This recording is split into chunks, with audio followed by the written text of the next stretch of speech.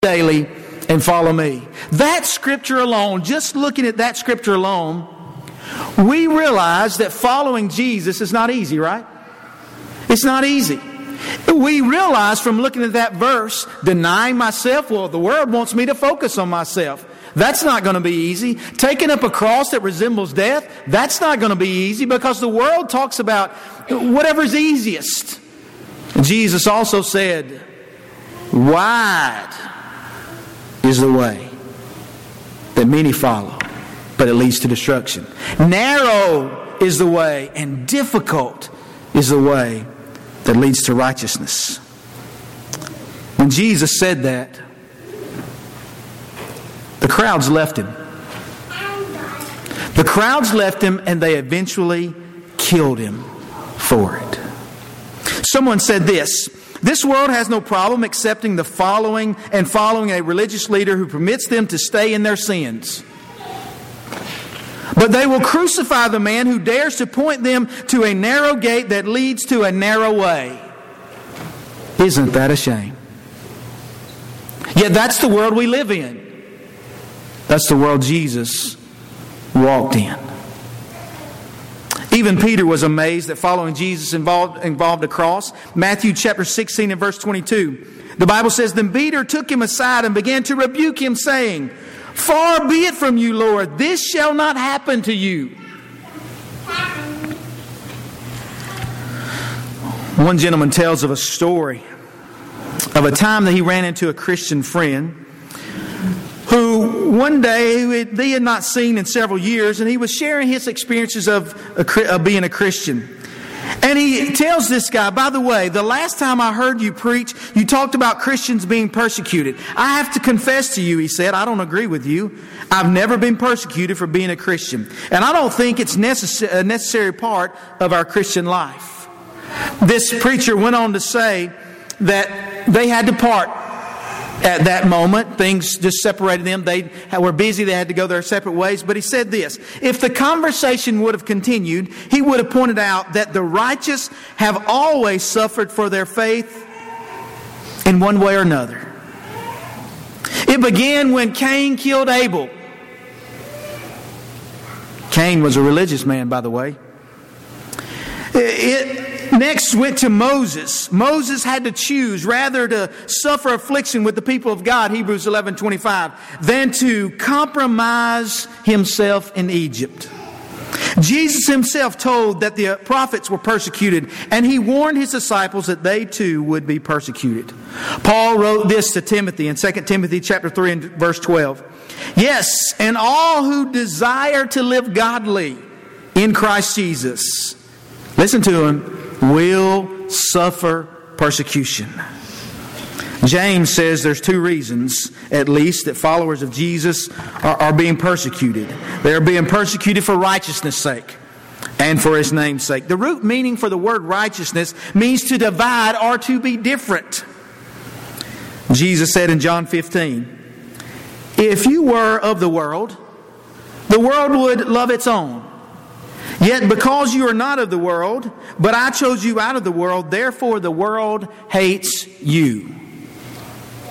You see, that's something that we don't think about or talk about a lot as a Christian. We do talk about how we treat those in the world. We do talk about how we share the gospel, and those things are important. But sometimes we need to be reminded, listen, the world's going to hate us because we're Christ followers.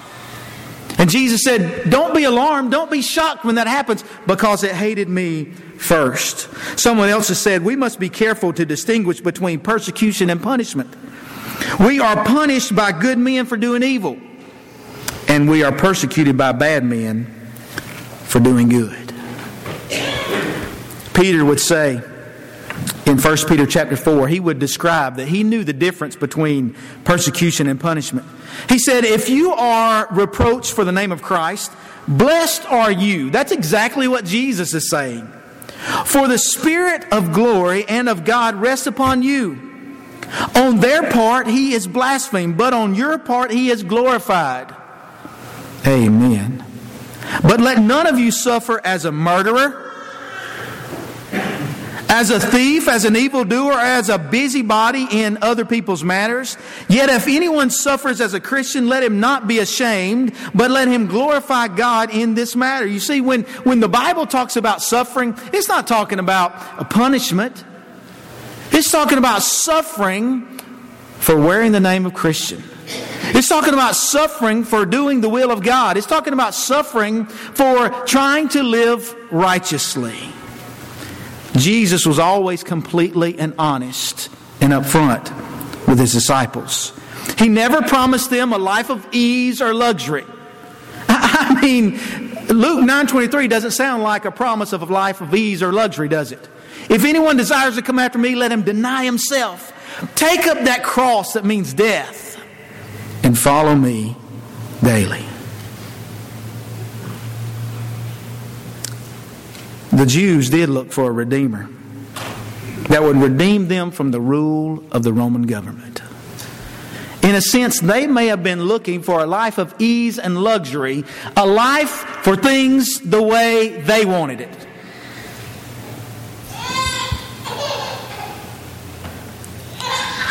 As one writer put it, Jesus made it clear that He had not come to make life easy, but to make men righteous by passing them through the purifying fires of suffering for His sake. You see, when we suffer even for righteousness, we're going to do one of two things. We're going to turn from God, or we're going to turn toward God.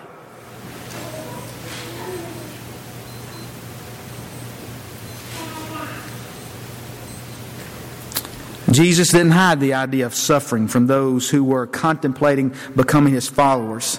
He allowed them to make their decision. Amen? He allowed them to make their decision about being a discipleship, being a disciple, with a full knowledge of what to expect. He didn't hold anything back. He didn't sugarcoat it. He didn't say, hey, you'll have a life of roses here if you do this. He didn't do any of that, did He? He was always honest and upfront. And you know what? People today have that same right to know. That same right to be able to count the cost of being a disciple. You see, really, we shouldn't want people to be a disciple so things can be great on this earth, right? That's why I've come to believe and try to share that, is that we can be an example even in the midst of our suffering, even in the midst of our difficulties, to declare to the world, we're not exempt from suffering. We're not exempt from difficulties. But when we do suffer, we have a Savior who set an example. We have a Savior who has suffered greater than we. And we have a Savior that can give us victory. What are some reasons for persecution? Why should a righteous person have to suffer?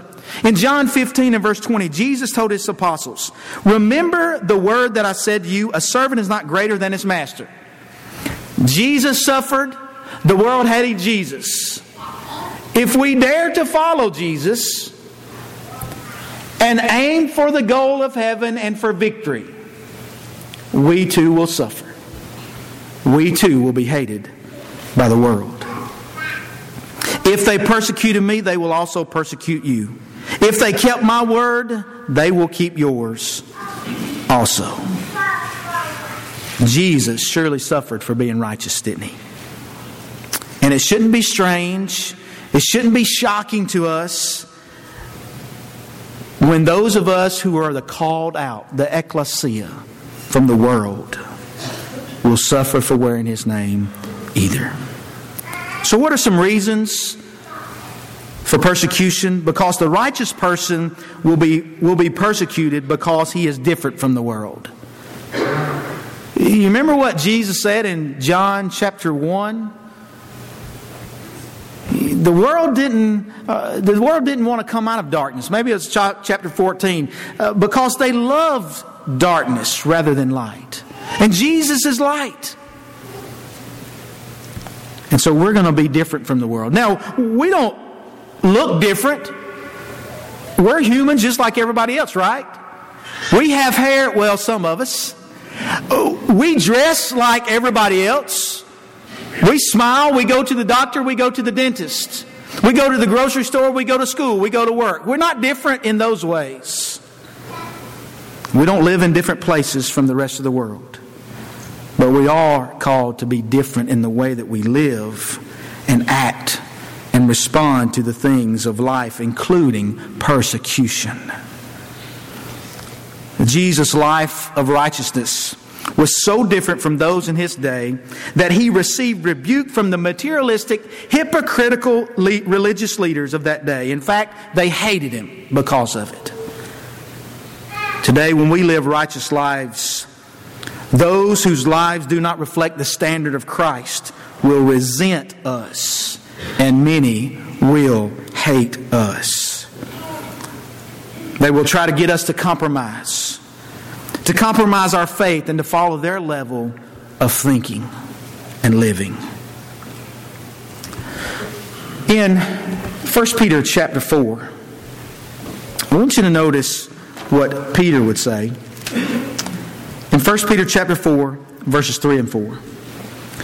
For we have spent enough of our past lifetime in doing the will of the Gentiles, when we walked in lewdness, lust, drunkenness, revelries, drinking parties, and abominable idolatries. In regard to these, they think it strange that you do not run with them in the same flood of dissipation, speaking evil of you. In other words, Peter says, listen, when we once lived this way and now we don't live that way, now the world, they don't understand. They think it's strange when we don't live that way any longer. Someone else wrote, as surely as darkness is opposed to light, evil people of the world will always be opposed to men and women who are intent on the righteousness of God. Thus, the righteous will always suffer persecution because they are different from the world. That's a reason we suffer persecution, because we're different from the world. A second reason that we suffer persecution is because of the exclusive nature of true religion. Today, you can't hardly make a statement that follows the conviction of a spiritual life and spiritual matter without sometimes being called what? A bigot, right?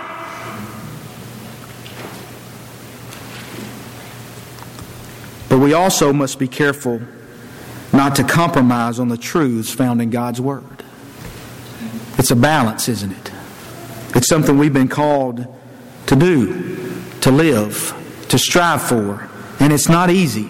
That's why it's important we come together as much as possible, because we need the encouragement. Keep on keeping on. Don't give up. You're not alone.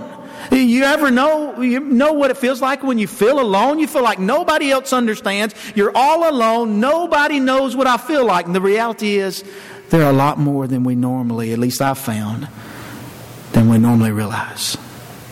That's why it's important.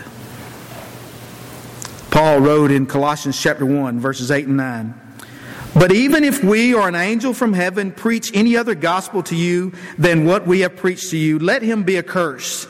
As we have said before, so now I say again, if anyone preaches any other gospel to you than what you have received, let him be accursed. Someone else said, Christians of the first century refused to mingle freely with the heathen social life and customs. Now notice he didn't say that they didn't mingle. He said they were careful and they refused to mingle freely. In other words, to act and live like they did.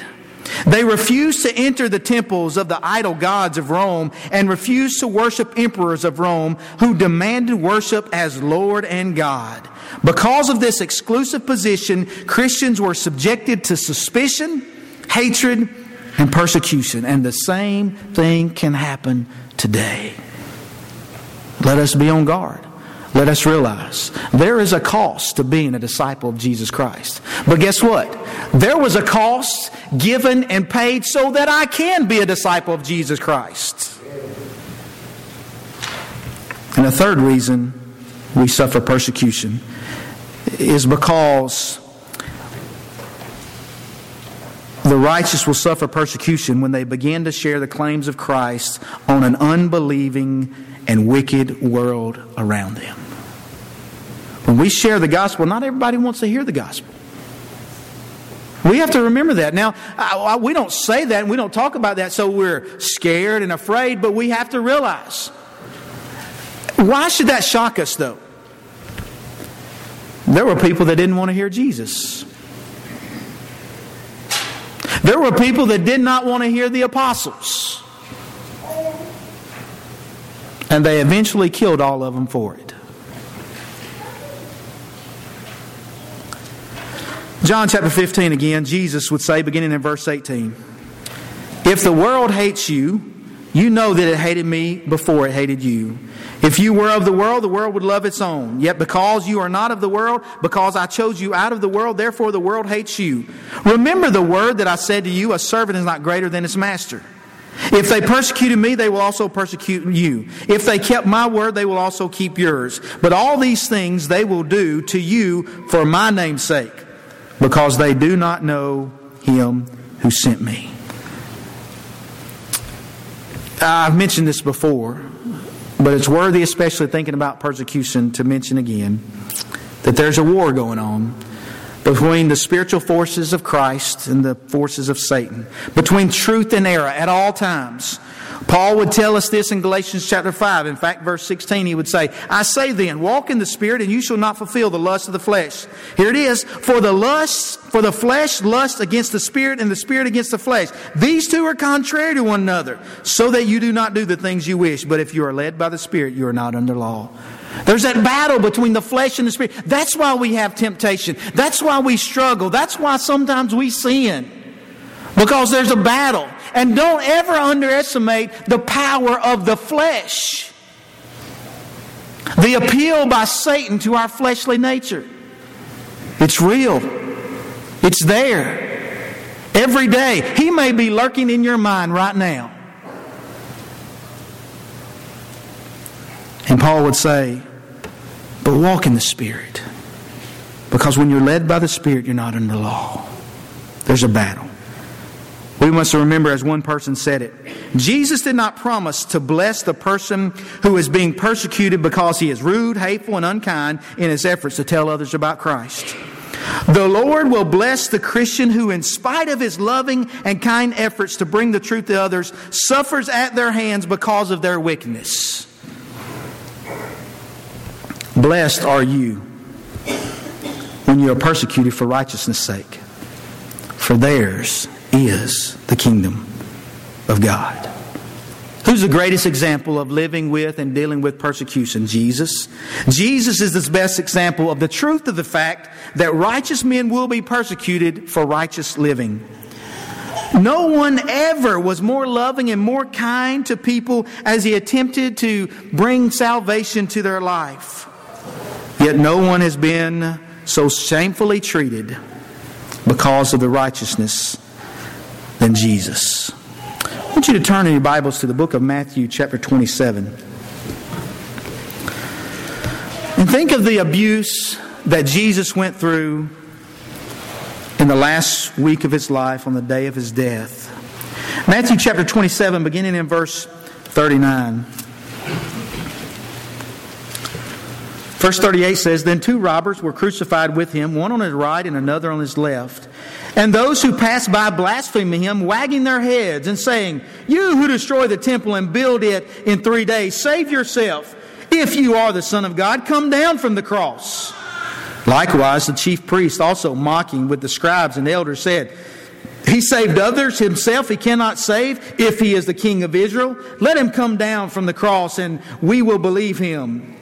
He trusted in God, let him deliver him now if he will have him. For he said, I am the Son of God.' Even the robbers who were crucified with him reviled him with the same thing." Not only was he beaten, not only was he scourged, not only was he forced to wear a crown of thorns, whipped, had to carry the cross through the streets to Golgotha.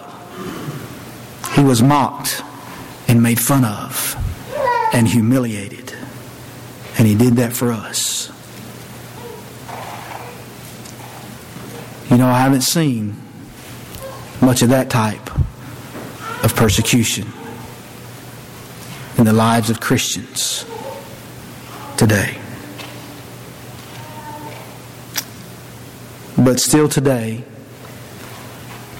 much like we don't get to see, people do suffer great persecution for the name of Christ. There are people. Steve can share stories of those in Africa. There are stories in China and other countries where people are killed because they're Christians. They're persecuted and killed because they're Christians. And we don't have to see that kind, or at least we haven't seen that kind of suffering today, but we do suffer for being a Christian. You see, we can lose a job for standing for what's right, for not compromising our faith and our lifestyle for that of a company. If we were asked to do so, we could lose our jobs. We could be persecuted by having those around us avoid us when we try to live right and try to do what's right. And when they don't care about that. And there are many, many other ways that you and I are persecuted today. But did you catch what Jesus said?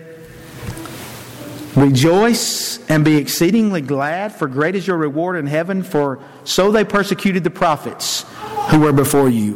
What? How is that possible? How can someone rejoice for being persecuted for righteousness?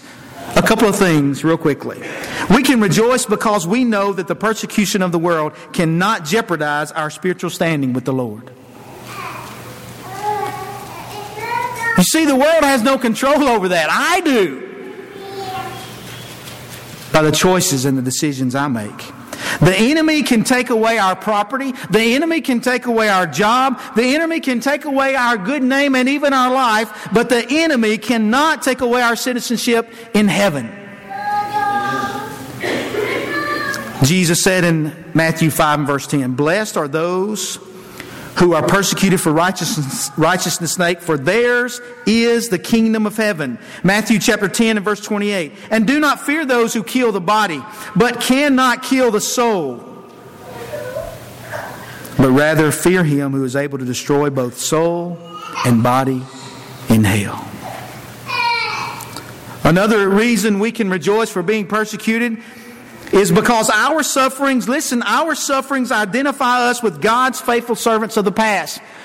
Hello, I can identify with Paul. I can identify with Peter. I can identify with John. I can identify with Thomas.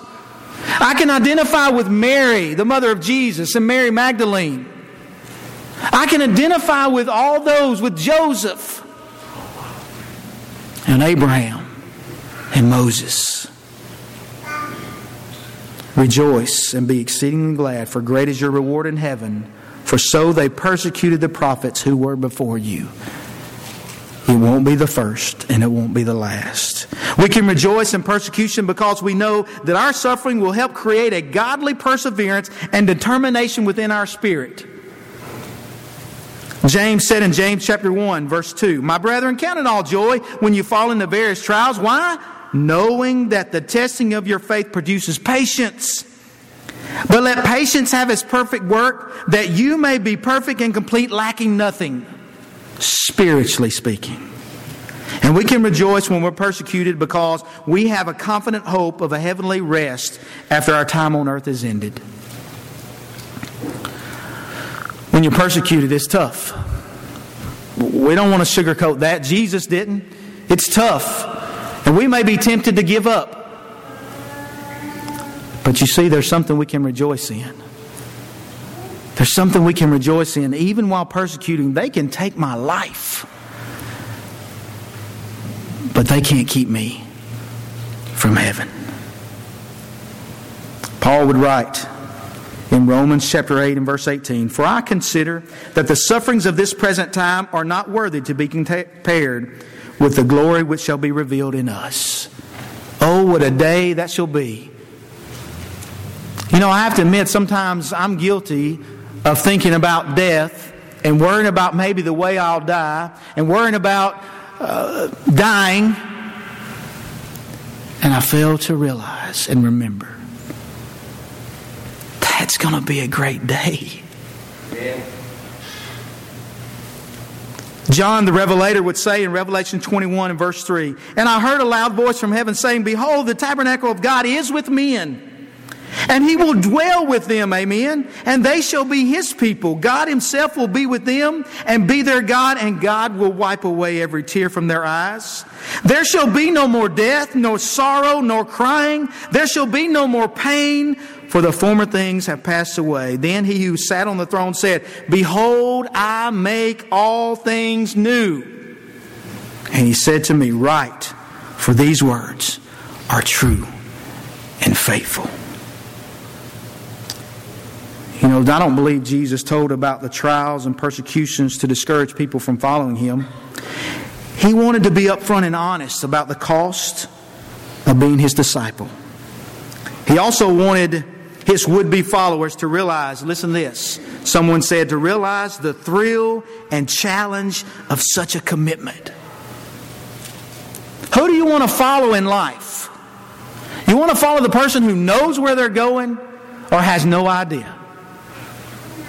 You want to follow the person who is committed to something or who don't know what to be committed to?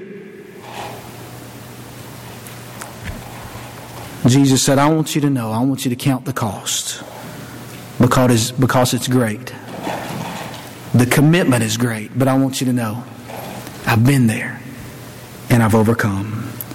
In 1900, Sir Ernest Shackleton, an Arctic explorer, placed an advertisement in the London Times. It read like this: Men wanted for hazardous journey, small wages, bitter cold, long months of complete darkness, constant danger, safe return doubtful, honor and recognition in case of success. You know what the reality is? That could also be an ad for being a disciple of Jesus. It's not going to be easy. The world will hate you at times. The world will persecute you at times. But Jesus would say to us through Scripture, be of good cheer. I have overcome the world. There's coming a day God will wipe away every tear. No pain, no sorrow, no more death. In heaven anyway.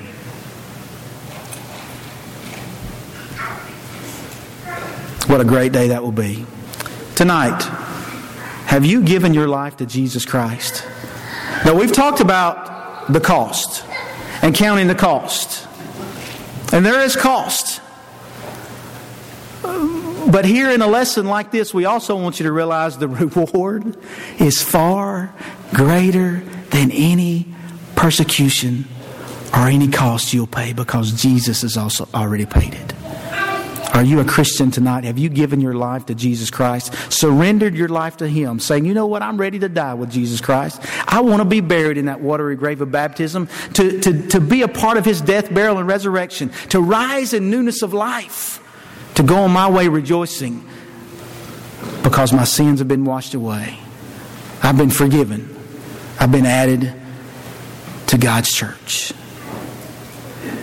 Have you done that tonight? If not, it's our prayer that you will. Maybe you're here tonight and you've suffered some persecution. You've gone through some difficult times. What better time than with God's family to say, you know what, I need the prayers of the church. I need God's strength. I need the church to remind me you're not alone. Or maybe it is you need to rededicate your life, as some might say, to your first love, that of Jesus Christ. We want to help you any way we can. And we stand willing and ready as together we stand and sing. Amazing grace, how sweet the sound that saved a wretch like me.